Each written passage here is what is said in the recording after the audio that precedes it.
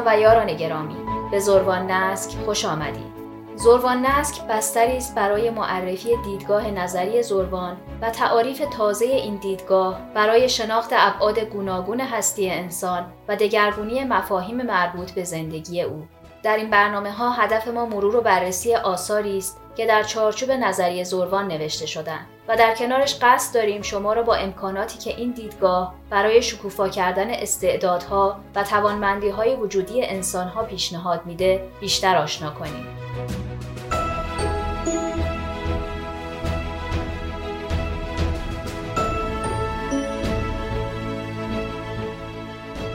این 8مین قسمت از زروان نسکه و در این برنامه هم در گفتگو با دکتر شروین وکیلی، نویسنده و جامعه شناس و پایه‌گذار دیدگاه زروان، قصد داریم به یکی دیگر از کتاب‌هایی که برای تبیین نظریه زروان نوشته شدن، یعنی کتاب نظریه منش‌ها نگاه کنیم. کتابی که به مفهوم فرهنگ پرداخته و پیشنهادی است برای صورتبندی مفهوم فرهنگ و عناصر و جریان‌های فرهنگی به شکلی دقیق و روشن و تحلیل پذیر.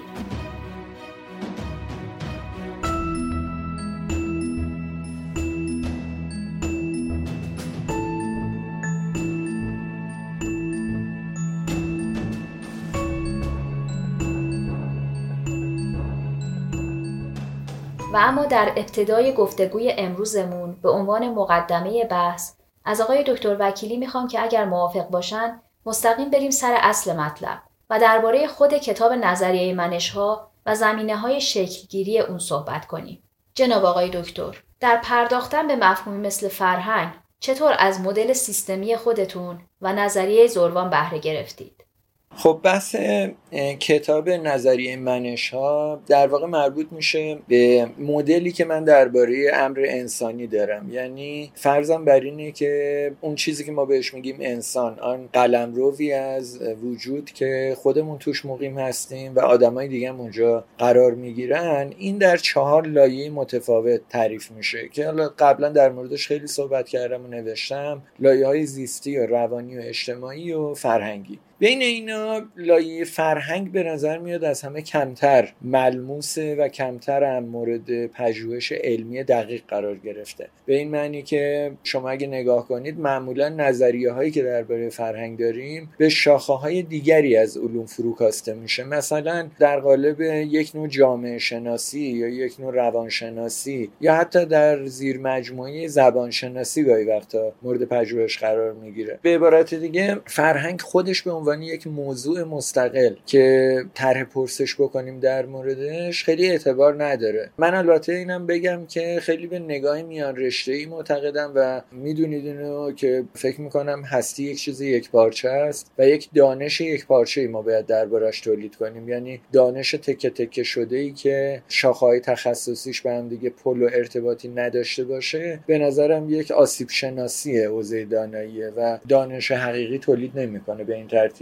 حالا این بحثای شناخت-شناسانه است، یعنی در مورد فلسفه علمه که تو بحث الان ما نمیگنجه. منتها خلاصه بحث این که فرهنگ به نظرم یکی از مسائلیه که به طور مستقل و جدی باید بهش پرداخت بدون اینکه درگیر تخصصگرایی سطحی نگرانه‌ای بشیم و در واقع ارتباطش با چیزهای دیگر درک نکنیم. یکی از موضوعاتی که ما معمولاً در گفتگوهام با شما مدام بهش ارجاع میدیم سابقه تحصیلات دانشگاهی شما در رشته‌های جانورشناسی و عصبشناسی و بعد جامعه شناسی و ارتباطی است که بین این رشته‌ها در حوزه‌های پژوهشیتون ایجاد کردید. آیا در پرداختن به حوزه فرهنگ هم مطالعاتتون در زمینه ساختارهای اجتماعی حیات جانداران دیگر کمکی بهتون کرد و به عبارت دیگه دغدغه‌ای برای کشف تشابهات در این دو عرصه داشتید؟ آره، همین در واقع منتهی به این شد که من پایان نامه کارشناسی ارشدم و وقتی وارد رشته جامعه شناسی شدم با محور فرهنگ کار کنم، چون خب قبلش توی کارهایی که در زمینه جانورشناسی و به طور مشخص رفتارشناسی حشرات اجتماعی کرده بودم، این پرسش برام پیش اومده بود که سازماندهی رفتار جمعی چجوری ممکنه. نظریه‌ای که مثلا میگن که یک کلونی مورچه با یه برنامه ژنتیکی تکرار شده رفتارهای کارهای پیچیده‌ای رو تولید میکنه به نظر من رسا و کامل نیست. یعنی حالا کارهای کوچیکی هم که خودم به طور تجربی انجام دادم روی رفتار و در واقع هماهنگی رفتار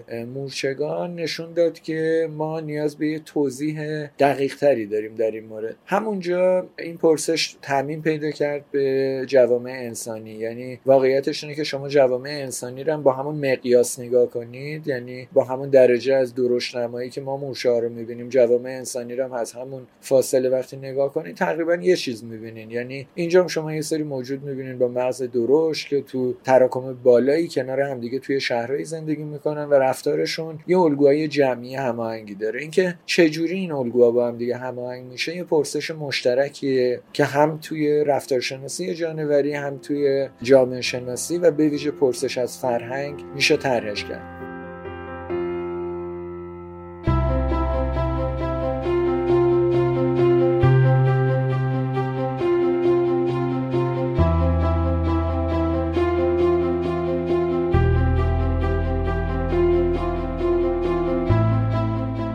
همونطور که گفتید در پرداختن به مفهوم فرهنگ و ارزیابی عناصر فرهنگی یکی از بزرگترین مسائل که شاید در ابتدا بسیار بدیهی و پیش پا افتاده هم به نظر برسه به دست دادن تعریفی جامع و روشن از خود مفهوم فرهنگه.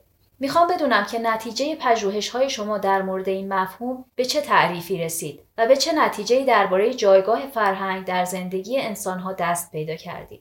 من در واقع به این نتیجه رسیدم که فرهنگ اون نرم افزاریه که هماهنگی رفتارهای جمعی رو ممکن میکنه و خب این رو قبلا خیلی‌ها گفتن. یعنی یکی از نگاه‌های مرسوم به مفهوم فرهنگ اینه که فرهنگ یک واسطه معنایی بین من و دیگری و بین ما و دیگران، یعنی اعضایی که در یک نظام اجتماعی نهادها رو پر میکنن و جایگیری نقشی توش انجام میدن. این اعضا هر کدوم بهره مندن از یک حوزه معنایی، از یک شبکه‌ای از رمزگان و دلالت‌ها که زیست جهان مشترکی براشون ایجاد میکنه و مجموعه این عناصر رو بهش میگن فرهنگ. یعنی فرهنگ به عبارتی مثل یک نرم افزاری میمونه که کار کردن سخت افزار اجتماع رو ممکن میکنه. مجموعه آثاری که شما در زمینه فرهنگ تألیف کردید طیف بسیار جالب و متنوعی رو در بر میگیره که ما در برنامه‌های آینده به تفصیل به اونها خواهیم پرداخت. اما اگر بخوایم نقطه عزیمتی رو برای شما در نظر بگیریم در این مسیر، از نظر خودتون نقطه ابتدایی حرکت شما کجا بوده و برای پرداختن به موضوع فرهنگ چه آثار یا دیدگاه‌های دیگری براتون الهام بخش بودند؟ کاری که من انجام دادم عنوانش شد نظریه منش‌ها. این در واقع پایان‌نامه کارشناسی ارشد من تو رشته جامعه شناسی شد تو دانشگاه تهران. یعنی دومین کارشناسی ارشدی که من گرفتم همین رشته جامعه شناسی بود و تزم پایان‌نامه‌ام همین موضوع بود که در واقع پرسش مرکزی این بود که آیا ما میتونیم یه مدل سیستمی درست کنیم برای اینکه تحولات اجتماعی رو با یه نگاه تکاملی مدل کنیم. یعنی هر کدوم از عناصر فرهنگی رو همچون یک سیستم تکاملی در نظر بگیریم. جرقه این ایدم راستشو بخواین توی کتاب سلفیش جین، یعنی ژن خودخواه ریچارد داکینز زد توی ذهن من. توی فصل یکی مونده به آخر اون کتاب داکینز میگه که خب کتاب در مورد تکامل هستن دیگه و خب کتاب البته قدیمی هم هست، مال اوایل دهه 70 میلادیه، ولی اهمیتش در اینه که داکینز اونجا تک ژن ها رو به عنوان واحد تکاملی مطرح میکنه و این خیلی بحث جدی. حالا از اون موقع به بعد البته خیلی ویرایش شده و اصلاح شده این نظریه. اون نگاهی که داکینز داشت افراطی بود خیلی توی اون کتاب، اما ایده مرکزیش خیلی جالب بود چون به واحدهای خیلی خرد همانندساز اشاره میکرد و ژن‌ها رو نمونه ای از این واحدها میدونست. معتقد بود که موتور محرکه تکامل، اون خش مرکزی تکامل، سیستمای خیلی کوچیکی هستن که فقط همانندسازی کافیه بکنن و بعد دیگه خود به خود جهش توشون رخ میده و انتخاب طبیعی روشون عمل میکنه و پیچیده شدن گام به گامشون یه امریه که خواه ناخواه اتفاق میفته. توی فصل یکی مونده به آخر اون کتاب داکینز یه اشاره میکنه، میگه که فرهنگ انگار این شکلیه و یه مفهومی رو تعریف میکنه به نام میم MEME و این رو در مقابل جین یعنی GENE قرار میده. خب همونطور که ژن کلمش از گنس یونانی گرفته شده که همریشه است با همین کلمه زن و زایش و اینا توی فارسی، کلمه میم هم از منس و منمونیا از این کلمه‌های اینجوری در یونانی گرفته شده که یعنی حافظه و خاطره. و داکینز میگفتش که نظام‌های معنایی هم شبیه ژن میمونن، یعنی یه سیستمایی هستن که خودشون رو تکثیر میکنن. مثلا من یه داستانی رو تعریف میکنم برای شما و این وارد ذهن شما میشه، شما هم اینو میتونین برای دیگران تعریف کنین. این ایده مرکزی داکینز رو بعدن یه عده اومدن دنبالش رو گرفتن و یه علمی درست کردن به نام میمتیکس، علم شناسایی میم ها. ارتباط نظرگاه شما با این نظریه هایی که بیان کردید چیه؟ آیا دیدگاه شما در تایید و تکمیل این نظریه هاست یا در کل مسیر متفاوتی رو دنبال کردید؟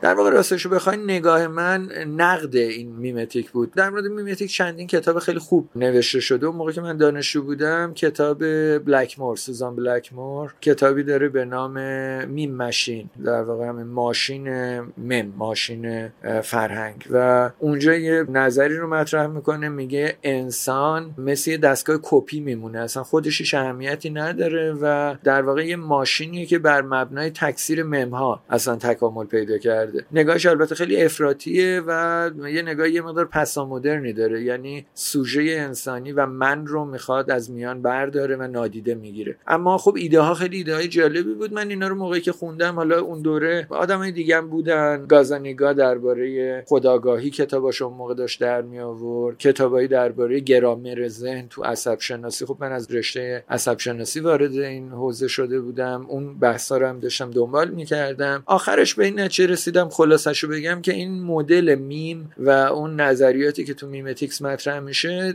علمی نیست به معنی دقیق کلمه، یعنی مبهم خیلی از مفاهیمش و آزمودنی نیست، یعنی به عنوان یه روش علمی شما نمیتونید بهش نگاه کنید. برای همین شروع کردم مدل نظری خودم رو درست کردم که البته نظریه میمتیکس هم خیلیاشون چارچوبشون سیستمی بود، اما خب من اون مدل نظری سیستمی خودم رو داشتم تدوین میکردم اون موقع و بر اون مبنا نظریه منش ها شکل گرفت.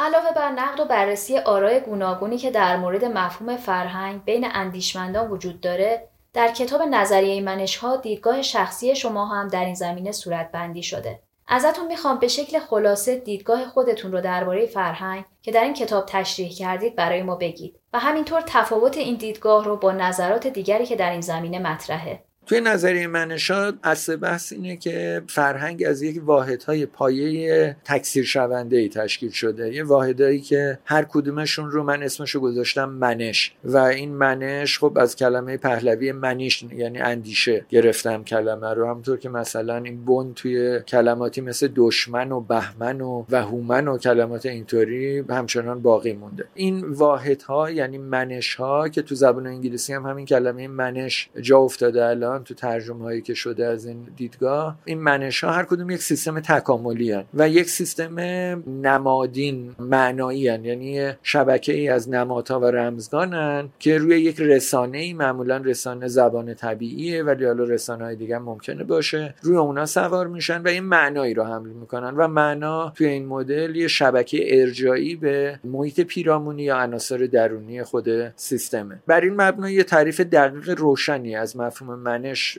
به دست دادم که با تعریف میم دیگه متفاوت بود، چون تعریف میم واقعیتش اینه که خیلی دقیق و روشن نبود و آزمودنی نبود. به همین خاطر البته آزمایش‌های طراحی شده توی اون حوزه، ولی خیلی ایرادای روش شناسی جدی داره. من یه چیزای کوچیکم در موردش نوشتم و توی همین پایان نامه‌ام هم اشاره کردم بهش، نقد کردم در واقع اون روش شناسی میمتیک رو. این روش جدیدی که من درست کردم شد نظریه منش‌ها که خب به صورت پایان نامه بیرون اومد و جلد در واقع آخر این چارچوب دستگاه نظریه زروان شد. یعنی روانشناسی خودانگاره لایه روانشناختی رو نگاه میکنه، نظریه قدرت لایه اجتماعی رو و لایه زیستی هم که قبلا توضیح داده شده تو زیست شناسی و تکامل، و این نظریه منش‌ها لایه فرهنگ رو مدل میکنه. خب تا جایی که من درک میکنم میشه گفت نظریه منش‌ها به نوعی یک حرف تازه در بررسی عناصر فرهنگی و جریان‌های مربوط به فرهنگ پیشنهاد میکنه. بازخورد و عکس‌العمل فضای دانشگاهی زمانی که این نظریه رو در قالب پایان نامه ارائه کردید نسبت بهش چطور بود؟ اتفاقا این خیلی بامزه بود برای من، چون من از یه رشته دیگه وارد شده بودم بالاخره و این نظریه منشای متن یه مقدار توی فضای اون دوره دانشگاه تهران و رشته جامعه شناسی و اینا حوزه علوم انسانی یه مقدار متن عجیب و غریبی بود. اون موقع من راستش رو بخواین مد نشده بود که آدم‌ها از رشته‌های دیگه بیان برن مثلا جامعه شناسی بخونن. بعدش این خیلی رایج شد. منتها مثلا تو اون سالایی که من اونجا دانشجو بودم، من و یه دوست عزیزی داشتم روانشاد فوت کرد، دکتر یحیی امامی، دوست خوب من که اون پزشک بود، اونم از اون رشته اومده بود. ما دوتا بودیم در واقع از این رشته دیگه اومده بودیم. سالهای بعدی یعنی کم کم مثلا برای بچهای سال پایینی کم کم از رشته‌های دیگه میومدن علوم انسانی میخوندن، باب شد. منتها به هر صورت وقتی این پایان نامه دفاع شد خیلی چیز غیر عادی بود. من یادم موقعی که توی جلسه دفاع دوستان خیلی هم شلوغ بود، یه جماعت زیادی هم اومده بودن، موقعی که استادان عزیز من شروع کردن به صحبت کردن در موردش، استاد راهنما و مشاور و داور و همه حمله کردن به پایان نامه. یعنی موقعی که نوبت به استاد راهنما رسید که دفاع کنه، اونم تازه شروع کرد به حمله کردن. ولی خب پایان نامه خب جای دفاع داشت دیگه، یعنی یه چارچوب نظری محکمی بود و حالا دوستان و استادانی هم که منتقد بودن اینو متوجهش بودن و خیلی با رتبه خوبی در واقع نمره خوبی دفاع شد ازش. همون سال هم پایان نامه برتری کشور شد تو رشته علوم انسانی، یعنی یه جایزه‌ای هم برد و خلاصه مطرح شد دیگه به صورت دستگاه نظری. جالبه که مدل نظریه زروان اولین بخشش که انتشار عمومی پیدا کرد و مطرح شد همین نظریه منش‌ها بود.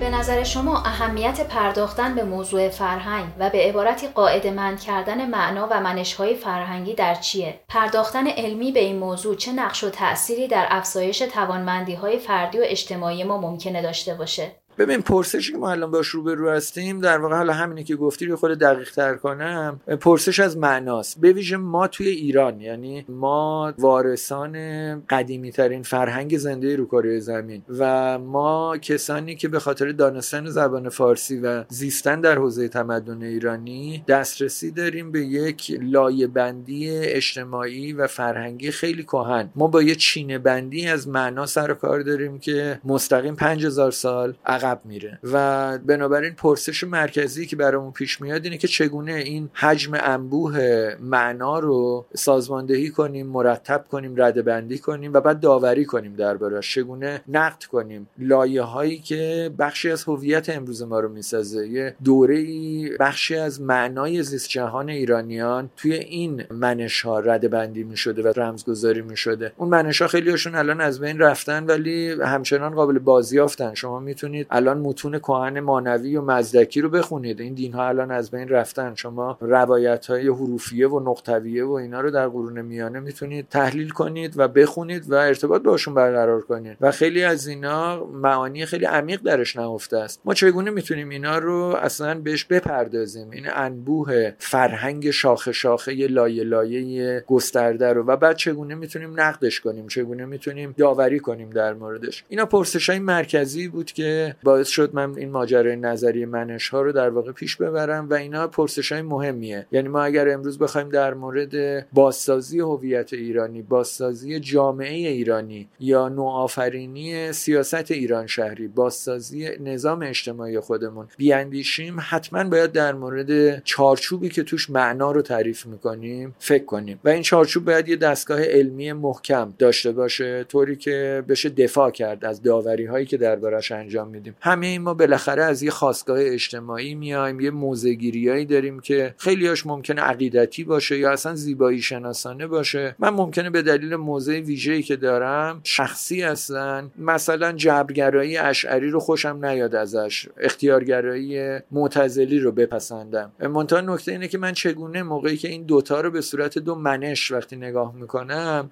که دیگه اینا دیگه موازی ان، دو تا فراورده فرهنگی ان که تکامل پیدا کردن تو این حوزه تمدنی، من چجوری درباره اینا داوری کنم به شکلی عینی، به شکلی که قابل دفاع باشه و به خلق و خوی من، به خاستگاه اجتماعی من، به زمانه من دیگه برنگرده، به اون بند نباشه. به نظرم نظریه منشا میتونه این کارو کنه و دستگاه نظریه زروان اصولاً ارزشش در اینه که یه همچین چارچوبی به ما میده. همونطور که خودتون هم به این موضوع تاکید دارید، نشانه درستی و استحکام یک نظریه امکان اجرای اون در زندگی روزمره و به کار بستن اون برای ایجاد تغییر در فرآیندهای مربوط به رشد و پرورش افراد و جوامع انسانیه. بله به نظرم میشه عینی کرد همه اینا رو. یعنی اتفاقا نقطه قوت این دستگاه نظری اینه که رو زمینه و خیلی رسیدگی پذیره. مثال بزنم خدمتتون، من موقعی که نظریه منشا رو تدوین کردم، این خودش خب یه دستگاه نظری مفصلی بود و خیلی دقیق بود و خیلی میان رشته‌ای بود، از نظریه اطلاعات بگیرید تا داده‌های مربوط به زبان شناسی تا نظریه هایی که تو حوزه فرهنگ هست، همه توش لحاظ شده بود. منتها به اینا من بسنده نکردم و برام مهم بود که آزموده شدن این روی زمین رو هم ببینم و خب ساده ترین منشایی که ما داریم، یعنی کوچکترین منشایی که میشناسیم، جوک ها هستن و احتمالاً میدونین شما من یه پژوهش خیلی مفصلی به کمک نظریه منشا روی جوک های فارسی انجام دادم و این منتهی به این شد که یه دستگاه نظری خیلی گسترده و منظمی در مورد جوک شکل بگیره که به جرئت اینو بگم نسبت به نظریه های دیگری که درباره جوک وجود داره که تقریبا همه اینا رو من ارجاع دادم بهشون توی کتابی که در این مورد دارم، نسبت به اونا واقعا یه سر و گردن قدش بلندتره و دقیق‌تر و روشن‌تر صورت بندی میکنه مفهوم جوک رو و در این حد دقیقه که مثلا با همین مدل نظری من این که حتی جوک ها رده بندیشون چجوری، هر کدوم از رده ها چند بیت اطلاعات دارن و مثلا اون ماشه جوک، اونجا که جوک شما میشنوی میخندی، یکی از یافته‌های خیلی جالب این پژوهش این بود که ماشه همه جوک ها، یعنی اون تیکه‌ای که جوک رو شما وقتی میشنوین اون جمله شو دیگه جوکه تموم میشه و شروع میکنه به خندیدن، اون ماشه اندازش ثابته، حدود 20 بیته، یعنی 4 یا 5 کلمه است کلا معمولا و خب خیلی جالبه، تو همه زبانا این شکلیه. یعنی خب اینا داده های خیلی جالبیه دیگه. آره رو زمین اینا آزموده شده. من اتفاقا همین پایان‌نامه‌ای که دفاع کردم در واقع نصف متن کاربست نظریه منشا تو 2 تا حوزه بود، یکی جوک ها، یکی همین نامه‌های زنجیره‌ای. اونام چون منشای جالب کوچولویی میشه روشون آزمایش کرد. حالا یه کار آزمایشگاهی هم رو 2 تا اینا، هم رو جوک هم روی نامه‌های زنجیره‌ای انجام دادم. درباره این نامه‌های زنجیره‌ای که اشاره کردید اگر ممکنه بیشتر توضیح بدید. آره دیگه، نامه‌های زنجیره‌ای مثلا این که دیدین حتما، میگه این نامه رو اگه از روش 10 بار بنویسی بندازی اینور اونور، نمیدونم خیلی بهت خوش میگذره، یه معجزه میشه در زندگیت. اگه نکنی این کارو مثلا هزار جور بلا سرت میاد. اینا نمونه نامه‌های زنجیره‌ایه که خب خیلی جالبه. یه مقطعی هم یه دفعه تو تهران مد شد، حالا یه اعترافی هم بکنم، یه بخشی از مد شدنش بعید نیست تقصیر من بوده باشه، چون اینا رو تو محیط‌های مختلف من داشتم آزمایش می‌کردم، تو مدرسه و تو دانشگاه و خلاصه اونجا که درس میدادم، اونجا که درس می‌خوندم، هر جا میشد اینا رو تکثیر می‌کردم، پخش می‌کردم، اندازه می‌گرفتم و اینا. یه موجی هم بعدش تقریبا همزمان تو تهران بلند شد که همه از این نامه‌ها برام می‌نوشتن. حالا نمیدونم وابسته بود به این کاری که من کردم یا نبود، ولی بر صورت جالب بود اونم دیگه.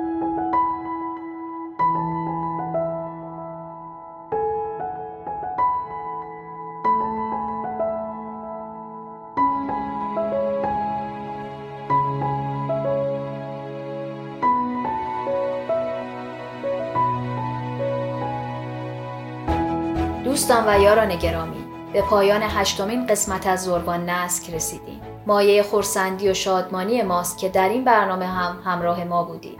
زروان نسک رو علاوه بر کانال تلگرام این پادکست در برنامه‌های پخش پادکست هم میتونید دنبال کنید. تا قرار بعد برقرار باشید.